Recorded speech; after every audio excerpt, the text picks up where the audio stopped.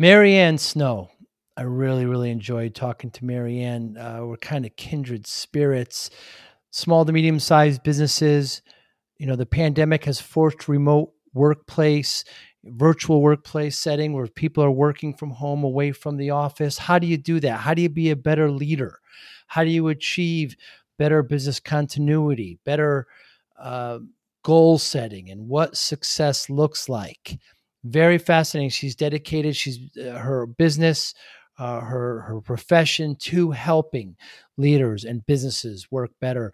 When challenged, oftentimes, business leaders will say, we want staff in because they want a mentor, or they come up with some excuses like that. And, oftentimes we find that mentoring wasn't done before, and there's many reasons why. Um, Employees. Now, it doesn't work for everyone. Not all employees like to work remotely, but certainly many do and work better that way and have to be led in a certain way. So very, very fascinating. Great discussion with Marianne Snow and her firm on remote workplace, how she values and looks at discipline through leadership, through herself, and the leaders that she leads and coaches is an interesting discussion as well. You're going to enjoy this. Thanks for listening. Hi, I'm Joey Pinz. People ask me, how did I lose 130 pounds? The quick answer is always discipline. I started my business, wasn't paying attention to my health, was eating too much, drinking too much sweets. My daughter was born. Next thing I know, I'm pre-diabetic. I have hypertension. I knew something had to change. Discipline. I, like many of you, have faced many challenges in your career, in your family, in your life, in your faith. How did you attack them? How did you approach them? How did you solve them, hopefully? It all had to have some degree of discipline. I'm also asked, how did you found and start a tech business that lasted over 25 years? Discipline. I was committed to it, enjoyed technology, didn't enjoy some aspects of it, but knew it was necessary. Discipline. Our podcast mission, how do we use discipline to better ourselves and society? Join me, please, as I talk to interesting people and discuss how they use discipline in their family, in their passion, in their careers, and how it helped them. Our podcast vision, growth through learning from others. Joey Pinz Discipline Conversations. It'll be light and serious. Join us, please. Thank you for consideration. Excited, Marianne Snow, thank you so much for doing this. Has the pandemic helped or hurt virtual office remote working?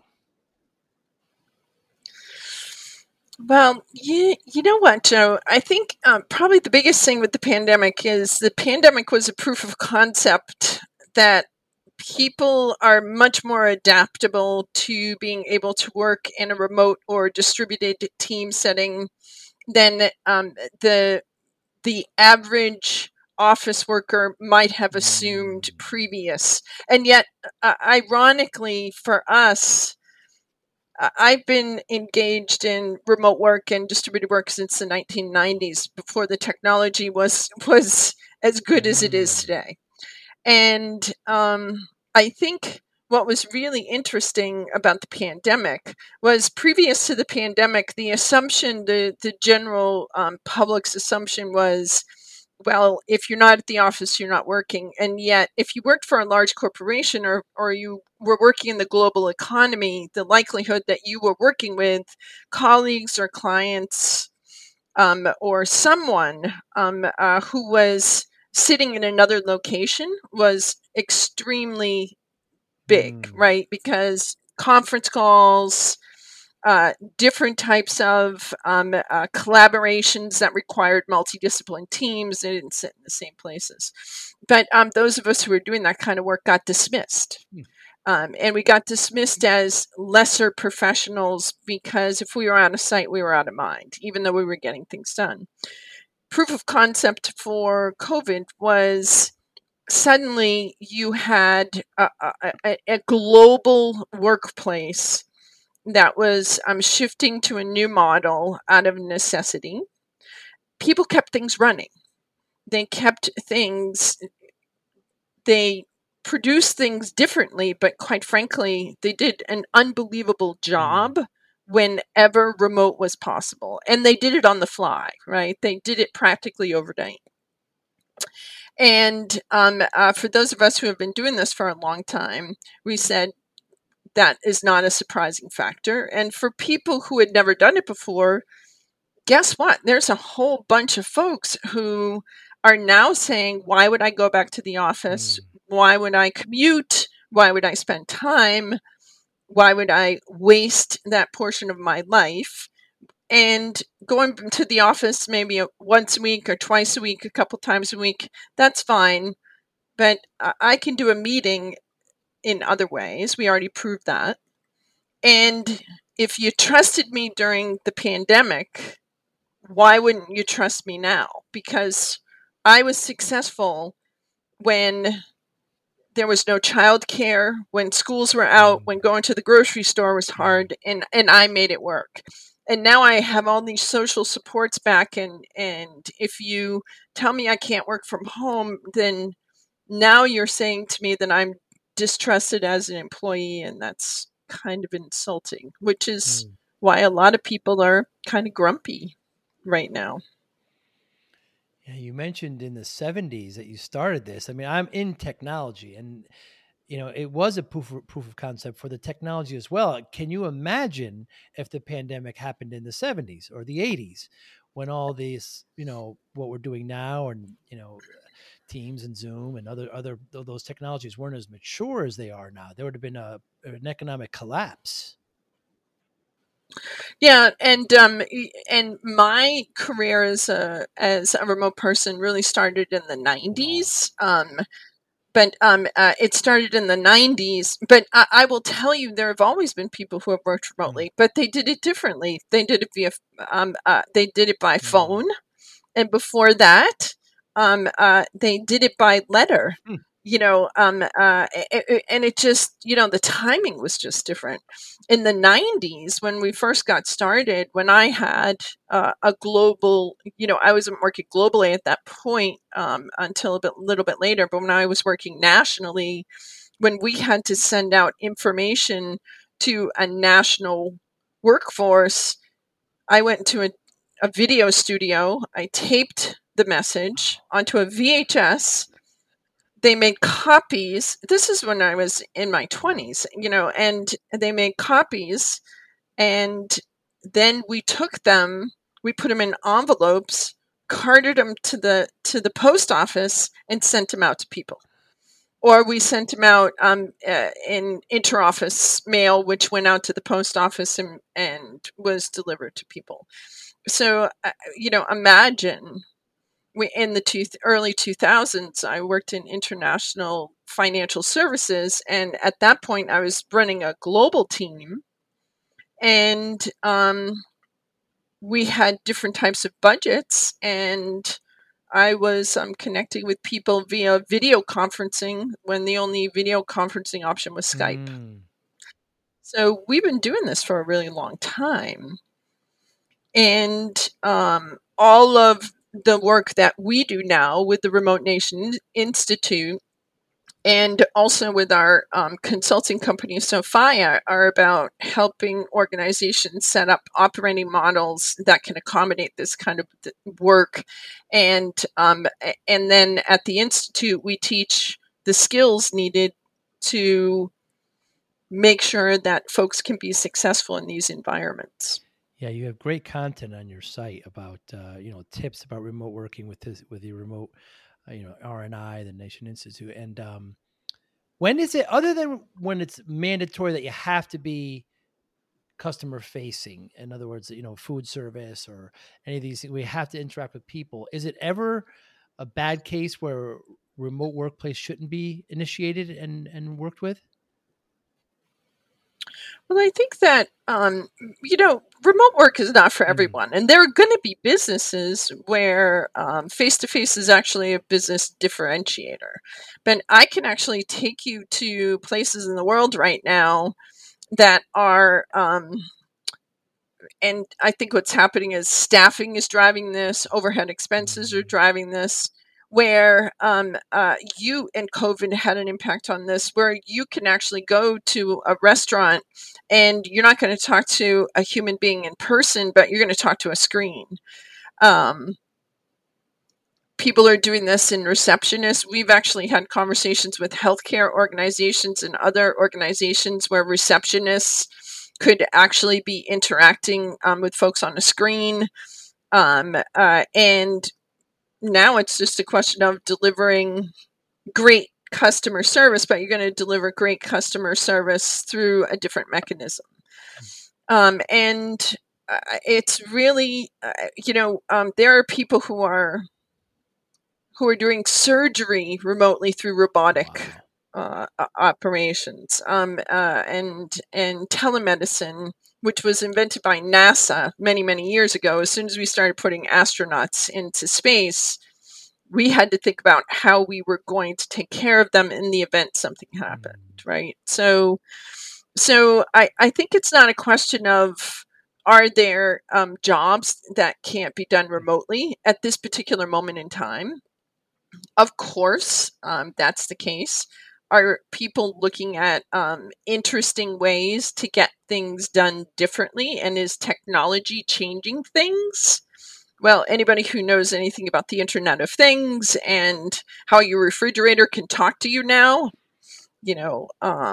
knows that there's a big shift. And whether we're talking about autonomous vehicles, whether we're talking about robotic options, and I think there will always be companies that can push themselves further. But I also think that there will always be companies who, whatever the trend is, will try and look for a differentiator. And so I believe that there will be a point in time where face-to-face may actually be quaint, and it may be something that is really about, I'm going to do this and make a choice to do this because I think it will give me market advantage. So I mentioned before, I'm in tech, and I have meetings all day long, and seldom are my counterpart, in an office. They're generally at home. But I have found that our events that we have, I don't know how many we have a year, 50, 30, whatever it may be, are just kind of exploding with people. And it's the opportunity to try to get in front of people. And everybody's really, I remember one of the first ones after the pandemic is like, if you had a red wristband, it meant that you didn't want to shake hands. You didn't want a fist bump. And if you had green, it meant that you did. And I didn't see anybody with red. Everybody was like, just couldn't wait to see each other. But that's the exception, because this is an annual event. There's once a month. It's not the workday place where people have to commute in all the time. And at those events, I just see more business getting done, and just people are happy to see each other. So that's not really part of remote workplace. It's more of the pandemic, wouldn't you say? Yeah, and I think this kind of speaks to a multi-channel world, right? And the difference of multi-channel communications and how we interact as humans. And I think this is an important consideration because this is not going to stop. Face-to-face will always have a place in the world, but I think we can't over-romanticize face-to-face get-togethers any more than we can romanticize office time. I think we have to acknowledge that you and I have been in our careers to plenty of conferences that were less than effective in many ways.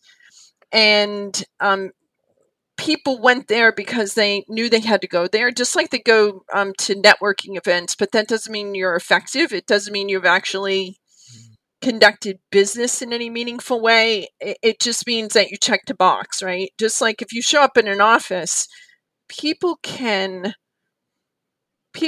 slack in an office just like they can slack at home. And it is the people who are slacking in an office who may be more likely to slack at home.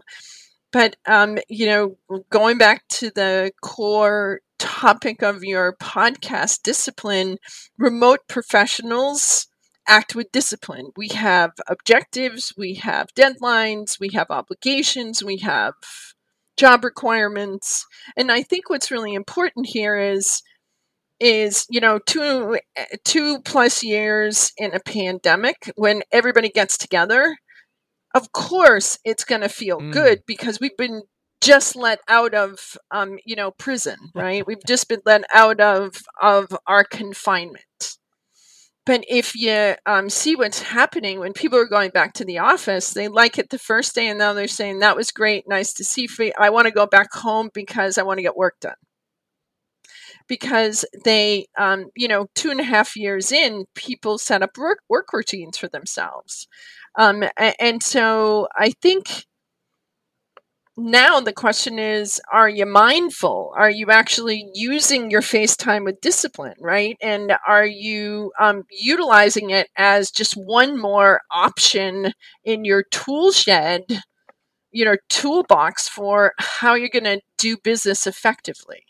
Because I will tell you that there are a lot of clients who are going to say to you, I don't want to go to lunch. Let's just do a Zoom meeting because, I don't know, maybe to your point, maybe they don't want a fist bump, or maybe they don't want to go out yet for some reason, or maybe they've just got big deadlines. And so we're just going to have to figure out how to network differently, how to communicate differently, and appreciate generationally.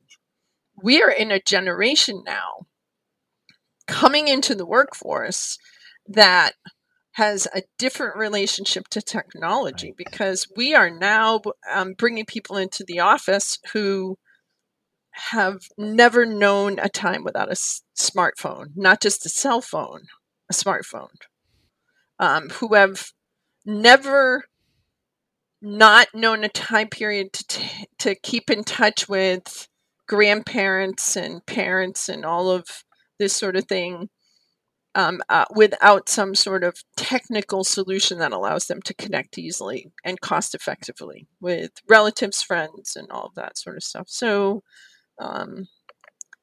we're about to be in a new age, and the pandemic was just long enough that it really, really changed behaviors. And what happens next, I think, remains to be written. Both of my daughters are in college. They've never heard a dial tone before. I had an intern last summer, and let me just tell you, she was virtual. I've never met her in person. I asked her once if she had ever been to the post office, and Joe, here's what she said to me. She said, when I was in 6th grade, my teacher had us do a special project, and I said, "Oh, do tell." And she said she had us write a letter to ourselves, put it in an envelope, and address it. And then we took it to the post office. We did a field trip to the post office, but I don't think I did it right because I never got my letter. Yeah. Very different. Very different. Very Not different. better, not worse, just different. Yeah. I Yeah. often ask Yeah. my daughter, I said, did you talk to your sister? She goes, oh, yeah, I talked to her today and yesterday. And I said, no. The way we're talking now, see how the words are going? She goes, oh, no, I didn't do that. We just text. So it's just different. They just have a different way of communicating. I happened to be in New York City last week at I'll just say it. I was at the Amazon offices, and they have, no dedicated workspaces. They just have open workspaces. So if you want to work home, you work home. If you want to come in, you just, whatever workspace you can take there, you just kind of take and you work for the day there. This seems to be the trend. Well, I was on a panel, and it was an international conversation about what the workplace of the future is going to look like and how it will impact everything from downtowns to it's actually impacting how homes are going to be designed, living spaces are going to be designed in the future. Because remember, connectivity is going to be a priority for everyone. And so when you're thinking about things like the current administration looking at infrastructure, we're not just talking about highways and bridges anymore. We're talking about electronic charging stations for different types of vehicles, but we're also talking about broadband infrastructure. Places like South Korea, which have invested in their infrastructure, they have one of the most sophisticated technical infrastructure in the world, has also really been kind of a living lab for what that means, because they've been dealing with social issues like too much screen time for Mm. kids, and what does that mean, right?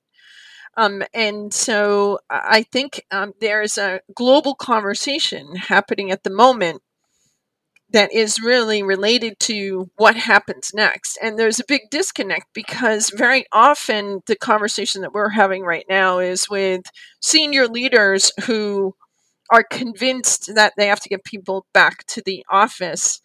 And now the question is Mm. why? And when you ask them why, part of this is, it's a litany of, the top 10, right?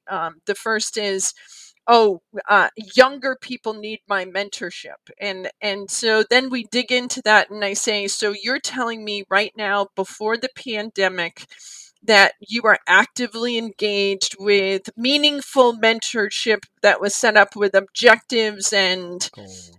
you were allowing young people into meetings that they can now go to in a virtual setting, because you could bring anybody into a virtual setting, and you were actively doing that with every one of your young people who were coming into your company. And there's a certain quiet to that, right? Well, how do we know people are working? And then we have a conversation about, how did you know they were working during the pandemic, and how did you know that they were working before the In the pandemic? office. Yeah. Right. And so if your benchmark is, I can see you, then now I want to understand what your productivity was before the pandemic and what your productivity was during the pandemic. Did it go up? Did it go down? And if it went up during the pandemic, then why would you go back to the office when the empirical data is telling you, the business data is telling you, that your people actually got more done, and they just got done differently? And then we just go down the list, right? It's like, and this is really important because, people were distributed, people were dispersed, people were working from, the road, because if you were in sales, you were working on the road. You weren't in the office, you were outside the office. People were working when they did business travel, people were doing conference calls. So people were engaging in some sort of remote or distributed teamwork before COVID, but COVID was a watershed moment. Certainly. The technology is different, the generations are Mm. different, the orientation towards work is different. We're in a position where the price of gas is Mm. different. There's a public transport is, I would argue, an aging infrastructure that can be a little unreliable at times. So there's lots and lots and lots of reasons why people have a legitimate beef with going back to a 9 to 5 structure that's Monday through Friday. When I mean, you're in Hartford, I'm in Providence. Providence on a good day from here to Boston is 50 minutes, but it's never a good Mm. day. And what do if you live outside the city? And going even 8 to 10 miles is going to take you an hour and a half or more. People's tolerance level for those things has changed quite a bit. A So there's just been a big shift. huge shift. I like your point about leadership, and I don't know. I'm just going to say it. I think because you hear, you hear about some CEOs want their people back in the office, and then it kind of leans back and forth, and uh, you know, it's just, I don't know, there's just a little bit of ego there, maybe. I don't, I'm not quite sure what the stumbling blocks are. I mean, my business, we went virtual about a year before the pandemic. We had no reason to. I just didn't see the need anymore. The technology was there. We use. I mentioned before. I'll say the product. We use Teams. Use the Microsoft Suite, and it's just, we have set up goals. We have objectives. We all have what we call tickets that we need to complete. It's all set there, and I don't know, for that kind of leadership management, kind of micro managing style, they wouldn't particularly like that. And perhaps they were burned by some poor employees. I'm not quite sure, but it just seems to me that it's a win-win. No, I do know some people that I know that say they don't like working home anymore. It's just they get bogged down. It's the dog, it's the wife, it's the kids. I'd rather be away, and then I say, is it every day? And goes, no, 2 or 3 times a week. So it's still a mix. Yeah, yeah. It's interesting because we actually, the last year I've been pulling together a book that is really about this topic, right? It's like, what's the operating model that is going to give you the best bang for your buck, right? And the work that we've done over the years, and the sort of field testing that we've done just based on our own experience, is it's about an accountability cycle. What does leadership look like in an accountability cycle? It is leader led in the sense that a leader led accountability cycle means, you have to have, to your point, what are the expectations that you have for people who are coming into the system? And then how are you going to implement those expectations in relation to how are you going to communicate them? How are you going to establish an operating framework that allows people to meet those, from an infrastructure and operating perspective? A lot of times, if you've got antiquated systems, or you and I both know you're in technology, so security and workflow can come into conflict on more than one occasion. This, and yet we also know that cloud computing, and ironically, you and I also know, because we've been through this, that there was a point in time where everyone told us that cloud computing would never work because in-house infrastructure and, having the server room, in some sort of, protected place was the only mechanism that would allow you to be able to exist, right? And now we have cloud networks that are highly advanced. But what a surprise, we still have to deal with security. Well, we had to deal with security even with brick and mortar, but now we just have to do it differently. And a leader-led accountability model requires expectations, but it also requires infrastructure. It also requires talent management practices that kind of support things. But there's also something else, Joe, that's really important. It's a system that requires everybody to act in mature and adult ways. I give you the expectation, you meet the expectation. If you don't meet the expectation, I'm going to give you feedback that you didn't meet the expectation, and I'm also going to tell you, what I need for you to change in order for you to be successful, right? But as an employee, I'm going to come to you and I'm going to say, hey, I have a computer that doesn't work. I have a VPN system that's set up so that it takes me 40 minutes to get online and there's a lag. So you got to do something in order for me to meet the expectations. And so now we're holding each other accountable, right? And that means adults and adults. As an adult, I'm your leader, but what's my responsibility? Appreciate that it's, you got to tell me what you want, but then you got to enable me technically.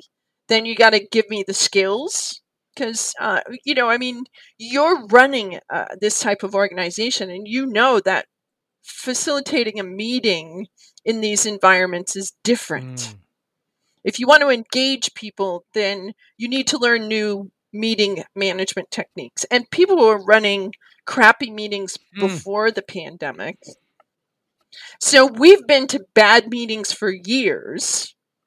And so if we're going to run virtual meetings, or if we're going to run hybrid meetings where you got people out of the room and in the room, different facilitation techniques, different meeting management techniques. So you got to learn those skills. If you want engagement, you got to learn the skills. If you want to provide feedback, if you want to negotiate, if you want to build networks and you want to be visible, you just got to learn the skills. So it's adults being adults, and that's a big sea change, right? If you've worked in a line of sight, if you're in the office, I can keep my eye on you and still get my work done, and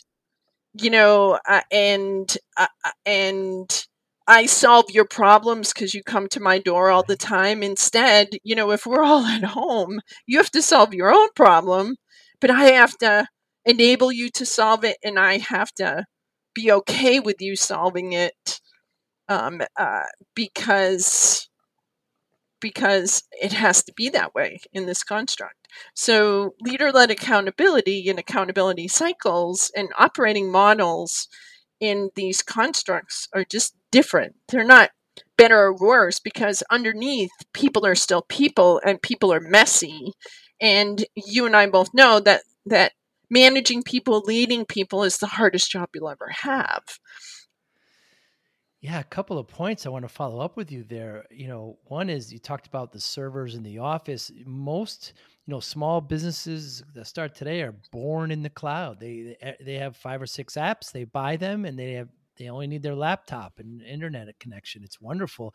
The other point you made about how infrastructure and how things are built differently now. I have a friend who builds houses in Seattle, and many of the new houses don't have garages because many of the millennials don't have cars.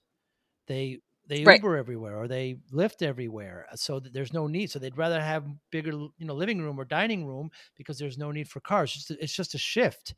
You keep mentioning leader led, and I love that. When I talk to a lot of my peers in small to medium sized businesses, there's a common discussion. I look for your feedback here on the difference between a leader and a manager. Yeah. What are your thoughts? Yeah. Fundamental, right? You manage tasks, you lead people. And I think that's, that you can get compliance by forcing a situation, but you can't do that in a distributed workforce, because people make choices about what they're going to work on, what they're not going to work on, those sorts of things. If you have people captive in an office, then we can do compliance, because I can keep my eye on you. If you notice, it's the difference between policing a workforce versus enabling a workforce. Another piece of leadership. But I want you to think about this. I want you to think about,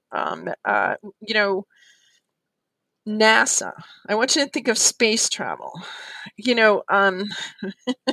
Mission control, man. Please, we have a problem. Once those people get in a rocket and they're going up, then the only way you're going to keep, those folks on task is by training the heck out of them and prepping them and making sure that they understand, because once they're in that rocket ship and they're orbiting or they're on their way someplace, then it is not about you. It is about someone else. You can make suggestions, but understand that ultimately the person in the actual spaceship has to operate as an independent person. And I think that this is a really good analogy, because folks have been going to space successfully for years. There is a partnership happening there. And so when you think about leaders, particularly leaders in these type of distributed, dispersed, remote team models, it's all about how do I enable you? How do I help you be successful? How do I observe performance? How do I provide you with feedback so that you know when you're on task, when you're veering off of task? How do I keep in contact with you differently? How do I set you up for success? And how do we work together to make things happen? Because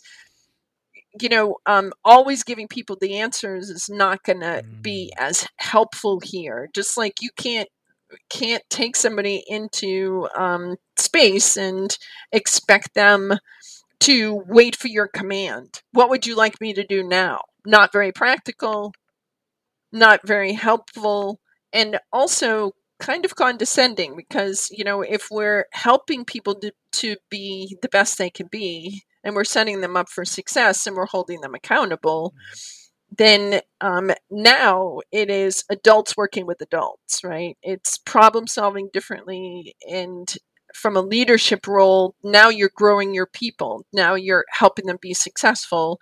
Now you're holding them accountable to their behavior, as opposed to uh, holding them accountable to whatever office culture that you have created in your office setting. And I think that there's something that's really healthy about that. And I also think that it's interesting too, because think about it.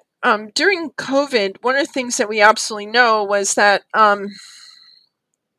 we got to go into people's homes that many of us have worked with for years, but we've never been to their house, and suddenly we're going onto video calls, be it Teams or whatever, and we're seeing their cats, their dogs, their kids, Art. their spouses, their art or lack of art, whatever. And so there was an intimacy. We were allowed. And Mm. so really smart folks who were leading teams made that okay. Hmm. They reduced the stress by making that okay. So now you have to actually get to know your people differently, because what's causing stress is going to be less visible unless you build the relationship, because you and I both know that remote teams function on trust. And so it's a big sea change, it's a big sea shift. It sounds like to me, Marianne, that when you do your consulting and you talk to these firms, you're really a large portion of it is on leadership and not necessarily remote. That's the irony. The Mm. irony is that the principles can apply whether you have an in-person team or you have a team that's dispersed. Right. Because really it's about leading an organization to meet business objectives in whatever form it needs to take. So I wrote a book. It's actually coming out in September. It's called, the Remote Work Handbook. And ironically, anything that's in the Remote Work Handbook is going to be applicable whether you work in an office Mm. or whether you work in a completely virtual, completely dispersed team that has no formal office space. Because, in our mind, leadership today is requiring a different approach, and old approaches. We're, in addition to COVID, we've really reached a certain very interesting societal inflection point. People are less tolerant of some of the things that they used to be tolerant of. So, you can't get away with some of the things you used to get away with in an office setting, because people are a little more vocal than they used to be about Mm. how they feel about what you're presenting them, how you're behaving, and how you're interacting with them. They're more demanding of each other than they used to be. Interesting. So, I think that regardless, leadership has to do a shift. It's going to be a requirement. And the labor market is going to have an impact on that, because if people start voting with their feet, I think that that's going to be a big thing. And I think that those of us who are willing to accommodate more flexible work schedules are going to have a market advantage, particularly in a tight labor market, because people are actively seeking these types of positions in the future. So the smart ones will figure out how to do it, or quite frankly, they'll create their own pathways, right? To a unknown destination. Like, To different, I mean, you know, have you heard of remote nomads? no, There's but I a can kind there's of a guess. Yeah. there's a whole community of people, a lot of them in technology, because of the flexibility of technology today. There are actually companies that instead of paying rent to an apartment building, you will pay rent to a company that runs a series of locations globally that are enabled technically to allow you to work from any place in the world. Wow. So you could move to South America, to Bali, to Indonesia, parts of Europe, Canada, the United States, and you can stay for 6 months and have a workspace, because instead of paying rent to a fixed apartment, you will pay a rent, kind of a common fee, a membership fee to these organizations, and you can essentially reserve space for a chunk of time. And so there is a contingent, it's a relatively small one, but that this is what they do. They are more interested in the flexibility. They are less interested in a fixed residence, and they are successfully creating brand new career pathways for themselves. Yeah, I know people that do that, but yeah, that term I'm unfamiliar with. Yeah, remote nomads. It makes perfect sense. I mean, especially if they're perhaps younger or even older, don't have young kids, and just want to travel a bit. It's very inviting to me. It sounds fantastic. Before you mentioned discipline, the kind of the theme of the podcast. People ask me how I lost all the weight, and like they want some quick answer. I always say discipline. Do you consider yourself disciplined, Marianne? I do consider myself disciplined because I have to not only and it's less about control than it is manage my day, right? Mm. And manage to particular objectives and deadlines, and a long-term plan. What is it that we're trying to build in my companies? What am I obligated to complete for not only folks within my team, but also any clients and any customers or any partners that we're working with, because everybody's dependent on someone else, right? We all have obligations, whether it's personal obligations, professional obligations, or just obligations of our role. If I'm a business owner, what's my obligation to my team, to my people, and also growing my company, right?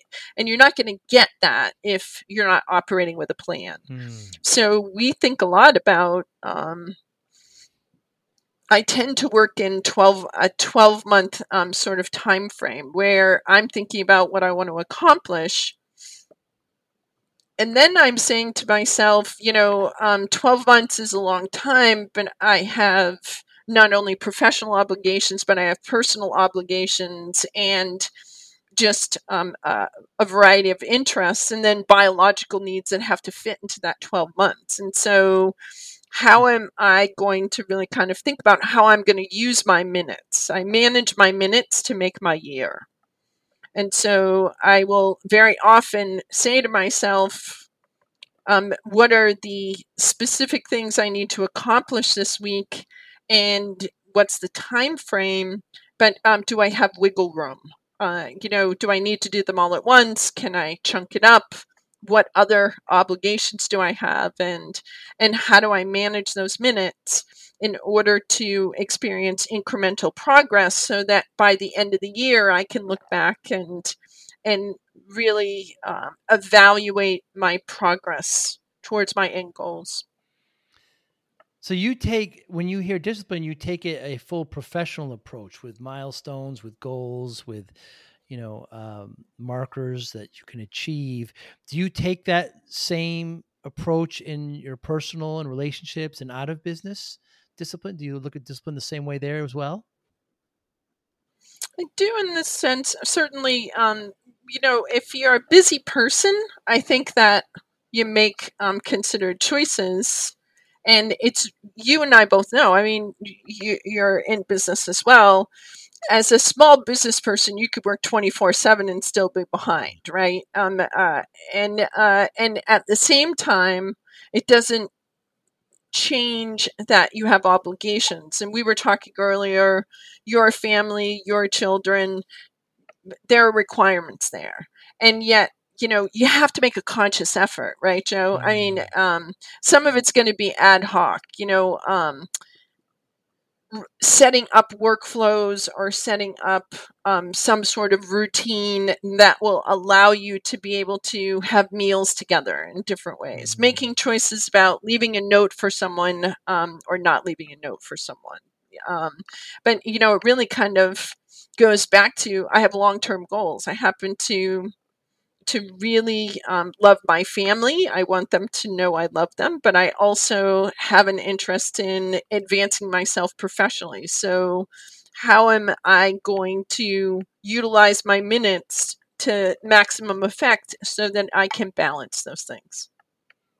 And when you're working with your clients, is there a certain level of discipline that has to be stressed and achieved by them? Is it a topic that you actually discuss with them and you can kind of meter?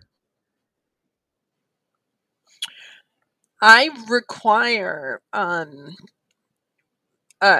a certain amount of goal setting up front, Mm. because anything that my clients are going to build, anything that they're going to implement, needs to be tied to something in order for them to be able to assess progress and also discern when something is working and when it's not working, right? Because there's got to be a baseline to measure against.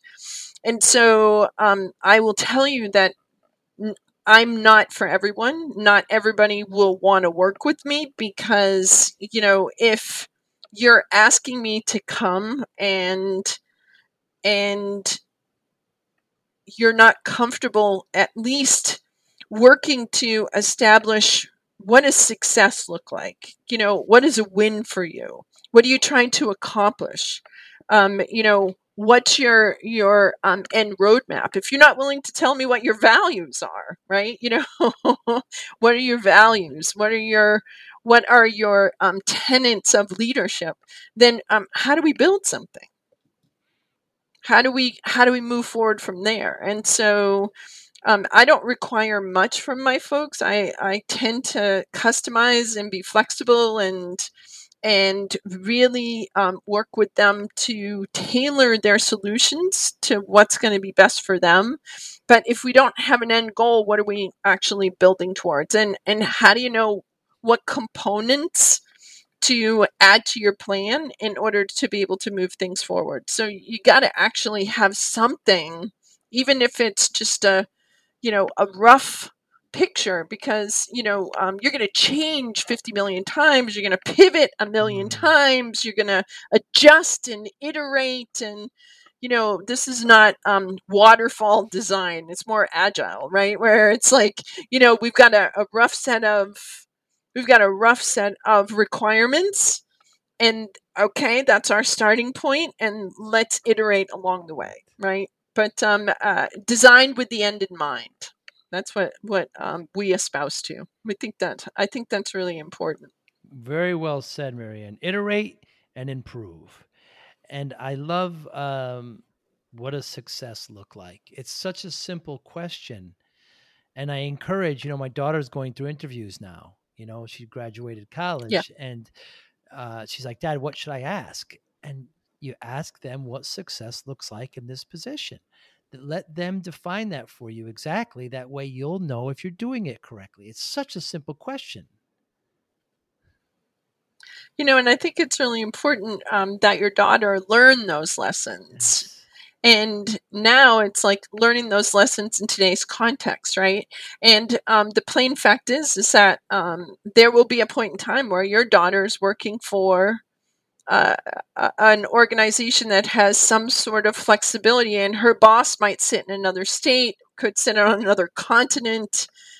And so those questions are really, really important because we're not used to verbalizing um, what the expectations are to the people that work for us. And yet we evaluate them, we judge them, we have opinions about their work performance.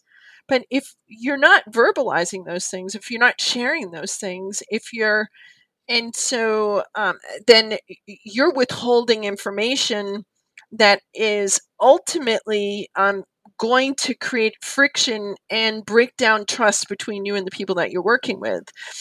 I think young people have to advocate for themselves because they're working with folks who haven't been taught to do that a lot of times. And so going to the people that they're working with to say, what does success look like? What are your expectations for me? What can I expect from you? Mm. How do you plan to set me up for success? What can I do to support that process?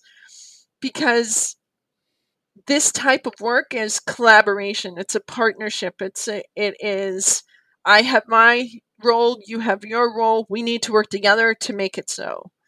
And so, Joe, I think your daughter is really, really fortunate to have you Yeah. giving her this advice because it is hugely important for anybody coming into the workplace today.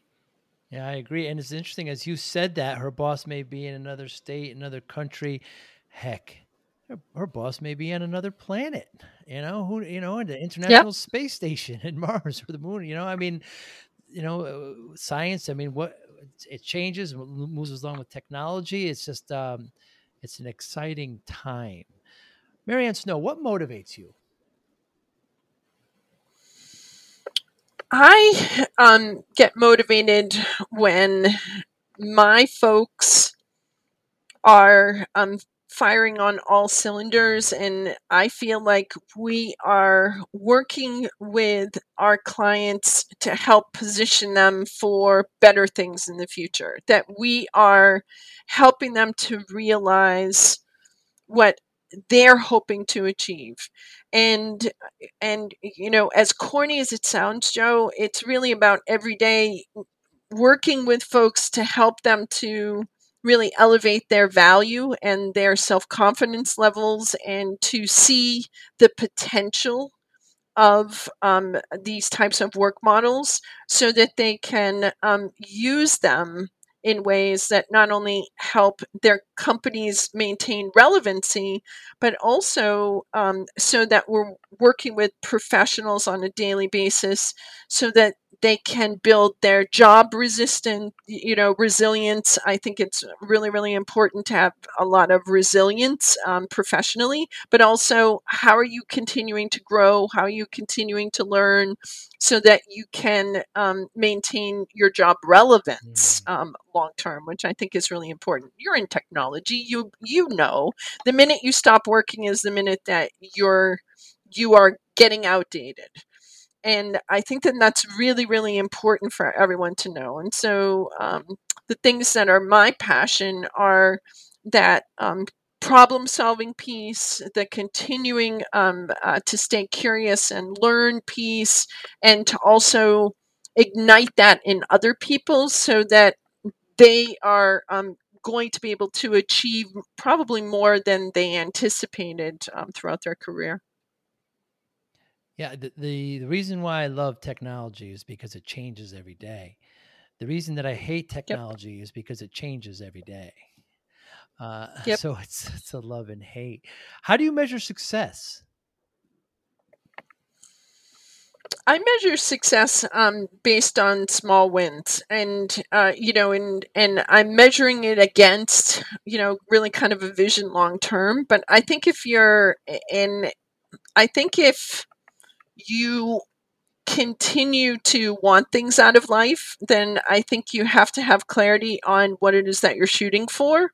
And so I'm measuring success against those things as progress forward, as lessons learned, as meeting, new friends. I very much believe that, I was told many years ago by a very smart person that every person they met, they're just a friend that hasn't crossed their path yet, right? So everyone's a friend we haven't met. I'm not naive about those things or Pollyanna about those things. I'm very pragmatic and practical, but I choose to be optimistic, and I will take any forward progress because forward progress is better than no progress. What a wonderful answer, Marianne. I was very excited when you accepted this, and I was really looking forward to this, and it proved to be a great time. It's important what you're doing there. Um, as you say, the workforce is changing, and you're doing great work there. And I really, really appreciate your time today. How can we get in touch with you? You've got great content: LinkedIn, YouTube, Instagram, and your website. How can we get in touch with you, Marianne Snow? So if you actually Google me, Mary Ann Snow, MariAnnesnow, you can find me on LinkedIn. The Remote Nation Institute has lots and lots of free content that is available for folks because we're a firm believer that we should share information to help people. We also have a consulting company called Sophia, SOPHAYA .com. Come and find us. Reach out to me on LinkedIn personally or come to one of our sites, and my team and I can't wait to meet you. Like I say, you've got great content, great tips. I remember this one tip in one of your YouTube where you said, ugly sweater day.